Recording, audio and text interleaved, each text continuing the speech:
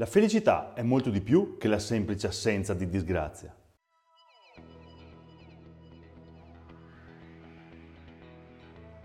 Vi siete mai sentiti dire divertiti fino a che sei in tempo? Prendila con filosofia, abbi fede. Dopo i 40 è difficilissimo perdere peso. Attento!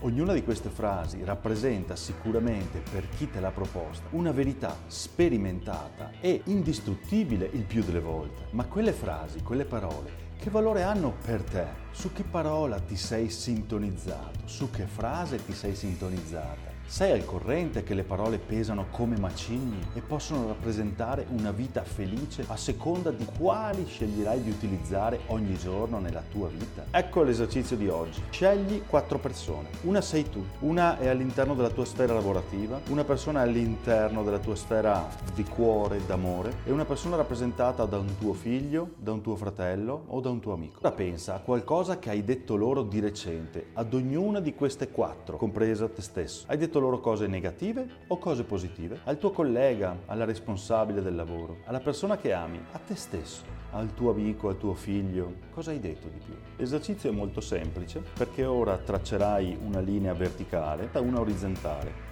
A sinistra metterai tutte le parole positive e a destra tutte quelle negative. Il rapporto che ne uscirà consisterà di una frazione dove al numeratore hai la somma delle parole positive e al denominatore la somma di quelle negative. Il risultato della frazione ti indicherà se attraverso l'utilizzo delle parole che usi cresci quotidianamente oppure no.